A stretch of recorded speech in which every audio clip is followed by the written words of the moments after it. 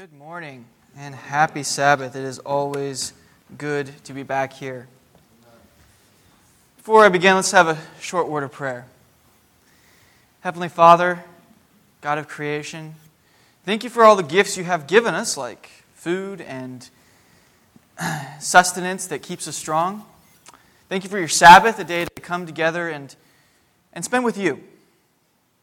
God, I ask your Spirit come upon us now. Give us wisdom, give us guidance to understand what you want us to hear today.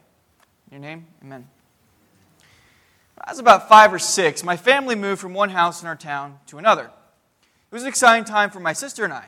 When we were little kids, we watch our house getting built, get to plan our rooms, choose our carpet color. That's always fun for a little kid. Get to move everything in, getting settled, the idea of going someplace new, coming into a new home, a home that would become our residence for the next 12 years or so. There was just one slight hiccup. For some reason, and I talked to my parents about this and never could quite figure out exactly why, the cable company didn't hook up the cable right. So we had to spend the next 2 or 3 months without TV. Now, for a 6-year-old, that's a problem. Weren't sure how to handle that. We're like, 2-3 months without TV? How are we going to survive? Well, it turns out we did survive. In fact, my parents survived so well, they said, you know what? Let's forget it altogether. That really made my sister and I mad. The funny thing is, though, we learned to cope. We discovered there's things outside, despite the fact it rains 365 days a year. We explored the woods. I would play basketball outside or some other sport, play with the dogs. We read a lot. We found other ways, probably more constructive ways, of filling our time than simply watching TV. We discovered a very simple principle through all this. Sometimes less is more. Which is what we're talking about today, the subject of fasting. Now, before we proceed, as an academic, I believe very strongly in giving credit where credit is due. Much of this material for today's discussion is coming from A Celebration of Discipline by Richard Foster. I don't know if any of you have read it. I know a couple years ago in the young adult group, we went through the book. It outlines about 12 or 13 major spiritual disciplines, things like meditation, prayer, study, fasting, giving, fellowship, and so on. It's a fantastic book that I would highly recommend to anyone who really wants to strengthen their walk with God. And so today I'm drawing a lot of material from his chapter on fasting. Now, when we think of fasting, a lot of us we have kind of mixed feelings for it at best. Fasting is something that in our modern era kind of has a bad reputation. And so when someone says, "Hey, I'm thinking of doing a fast," or someone says, "Hey, let's do a fast," we tend to kind of like, "Wait a minute. That's not cool. We don't like it. Fasting's kind of weird." One of the reasons we don't like fasting is we immediately think of, like, we're supposed to eat. We need food to survive. That's where we get the energy to carry on. So isn't going without food unhealthy? And in extreme cases, yes. I mean, if you're doing a 40-day, 60, 70-day fast, which I don't recommend, yeah, that's probably not great for your health. That's an extreme case, similar to what the ascetics of the Middle Ages would practice. Part of their self-mortification practices, like flagellation, where they would whip themselves. Some would crucify themselves temporarily. Stand out in snowstorms to freeze naked, because reasons. That kind of fasting is unhealthy. Don't do that. But a 3 or 4 day fast actually is not only not unhealthy, it can actually be good for our health. It gives our body a chance to purge and get rid of the toxins and garbage that we accumulate through what we consume in our modern diet. I had friends in high school and in college who, before about a week or two before finals, would actually start a fast and carry it through finals. Those who do fasts up to 10 days say that between days 7 and 9, your mind is actually really sharp and really clear. And you have this really strong mental acuity. And so some of my friends would actually fast to hit that 7 through 9 day period right during finals. I never did it, but they say it works, so I trust their experience. Another reason we don't like fasting is something I've already mentioned. It's the bad reputation that the ascetic practices of the Middle Ages have given it. Again, we're not talking about, when the Bible talks about fasting, only in very rare instances does it talk about an extreme fast of several weeks to 40 days. Jesus fasted for 40 days. Moses fasted for 40 days. Elijah fasted for 40 days. But those are very rare circumstances. Most fasts the Bible talks about are only 3 to 4 days at most, usually just a single day. But if we're really honest with ourselves, the real reason we don't like to do fasts is we like food. And let's be real. Food is as much ingrained in the fabric of American society as the flag, probably more so. Let's think of our major holidays. New Year's, Easter, Memorial Day, 4th of July, Labor Day, Thanksgiving, Halloween, Christmas. All these holidays, none of these holidays are fast days. In fact, most of these holidays are centered around a major meal. I mean, Thanksgiving, which is my favorite holiday for entirely different reasons, but let's be honest, Thanksgiving is basically the National Day of Gluttony. Christmas isn't much better. We open our presents in the morning and then we spend the next 3 hours eating. New Year's, we celebrate with a late night meal. We all get together, share food, snacks, watch the ball drop or whatever. Summer holidays like Memorial Day, Labor Day, 4th of July especially, what do? We have a cookout, right? And let's not forget Halloween. Halloween is literally a search for food, specifically candy. And on Easter, we go hunting hard-boiled eggs. I mean, all of our major holidays revolve more or less around food. The fast food industry is one of the largest industries in this country. You drive around, you see more Taco Bells, Burger Kings, McDonald's than you do pretty much anything else. With the possible exception of gas stations, which of course sell a lot of food. This may explain why 2/3 of adult Americans, suffer from obesity. And why it's something that is called an epidemic in our nation. We like food. We don't want to go without.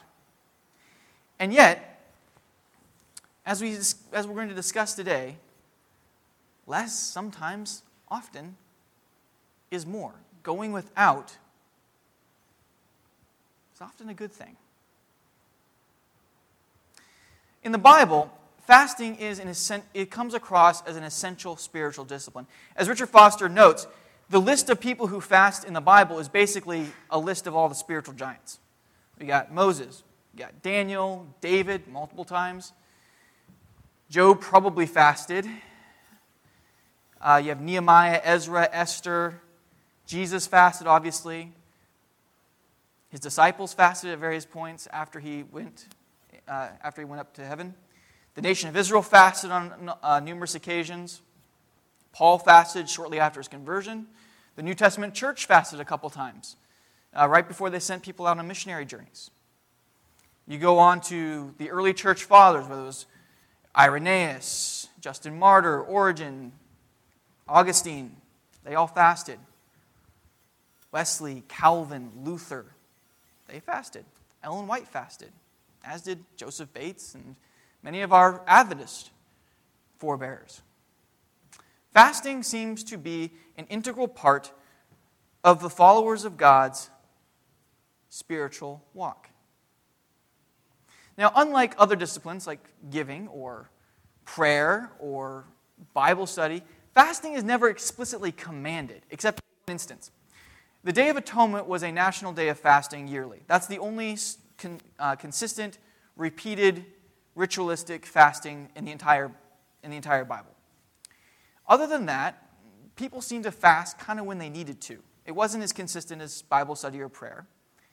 At the same time, fasting is never condemned either. It's never pushed aside, obviously, because so many of these people fasted. Something that's interesting to note from our scripture this morning is that Jesus says, when you fast. Now, he doesn't say if you fast. Neither does he say you must fast. He just simply says when you fast, as if it's assumed that you're going to fast. In another instance, Jesus and his crew are hanging out at a banquet with some people, and they're enjoying the feast. And some fellow rabbis come up to Jesus and disciples and say, "Hey, how come you guys don't fast? We and our disciples fast. John the Baptist and his disciples fast. Why don't you guys fast?" Jesus replied, he said, when you cannot make the guests of the bridegroom fast when the bridegroom is present. But there is coming a day when the bridegroom will be taken away from him, and then they will fast. Jesus seems to be looking forward to a time when his followers will fast, a time after he goes back to heaven. Now, some commentators suggest that this particular point of fasting is between Friday and Sunday when Jesus was in the grave. This is probably not true for a couple reasons, mainly because Jesus refers to himself being taken away as going to heaven on multiple occasions, all the way up to the book of Acts. Secondly, the church in the New Testament in Acts fasted, so they fasted after he left. So that's probably what he was referring to. So there seems to be an assumption in Jesus' mind, at least, that his followers will take time for fasting. So why fast? What's the purpose of it? What's the meaning of it? As Foster states, he said, above all else, fasting must be centered on God. It must be done for the purpose of connecting with and submitting oneself to God. You don't fast just because. You don't fast just to do it. You don't fast because you're supposed to do it. This is the problem that the Pharisees particularly, but really all the Jewish sects of Jesus' day, had fallen into. They fasted because they just thought they were supposed to. So they would fast 2 days a week, usually on Wednesdays and Fridays, which happened to be market days. And so they'd walk around the market conspicuously not buying anything. The idea of showing off, demonstrating that, hey, look at me, I'm so holy, I'm fasting. They fasted simply because it was that empty, literally and figuratively, pointless ritual that God cringes at. In the medieval church, the ascetics fell into the same trap. There was a loss of genuine connection, of personal relationship with God, both in the first century Jewish faith and in the medieval church. And so to replace that, both parties replaced that genuine connection with God with what Foster calls these outward displays of piety, as if somehow that would make an adequate substitute. So they tried to do everything they could to show how humiliated they were before God, how submitted they were before God, without having any connection. And as Foster notes, when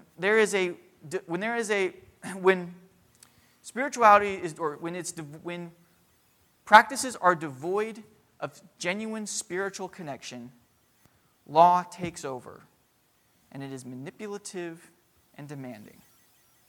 And so you had ascetics who would go 40, 50, 60 days without food. Why? Just because. Trying to show off. Trying to show, at least if nothing else, show themselves, prove to themselves that they were devoted to God because they didn't have that genuine connection. It wasn't good for their health. So, if you're going to fast just because, don't. You're wasting everybody's time, especially your own. Fasting is done to connect us to God. This is why Jesus says, look your best when you fast. Don't let people know, because it's not their business. It's your business and God's business and no one else's. And if you let fasting become a badge of honor, you've completely missed the point. Something else fasting does is that it shows us where we're messed up. Has any of you else noticed that when you're hungry and tired, you just tend to be a little bit less patient with people? A little more cranky? A little more willing to snap at people? Now some of us may think, well, it's not really who I am or what my real personality. I'm just hungry. I would say it's the opposite. When we're hungry and tired, it's a lot harder to maintain the facade of being good. It takes work. I'm not saying that that's necessarily a bad thing. We should be good and kind and patient with each other. But the question is that really who you are, or is that something that you're trying to be, trying to do? Is there a disconnect between what's in your heart and what you show on the surface? Now again, we're trying to be. We're trying to have in our heart what we show on the surface. At least I'd hope so. As C.S. Lewis talks about in Mere Christianity, he says, look, don't worry about asking yourself if I genuinely love my neighbor or not. It's a waste of time. Simply because you may or may not. But simply ask yourself this question. If I love my neighbor, what would I do? How would I act? And then go do it. And you'll find that those feelings follow afterwards. Change happens. Sometimes change needs to happen outside in. However, sometimes we can be so focused on the facade that we start to believe it's internal as well. And we deceive ourselves into thinking we're a lot better people than we actually are. Fasting strips away that external control when we're hungry and we're tired and we're stressed and we're not quite as strong with that, putting up that facade. Fasting strips that away. It shows us what's really in our hearts. It's like C.S. Lewis also analogized when he talked about how the fact that when you go down to your cellar and you flip on the light, all the cockroaches scurry under the counters. You don't see them. They're there, but you don't see them. Sometimes we need to be able to go into our cellars and see the cockroaches that are there. Because if all we are is people who are strong enough and flipping on the light, we never see the cockroaches, and we find ourselves deceiving ourselves. That's what fasting does. Fasting strips that away and helps us see our cellars with all the cockroaches.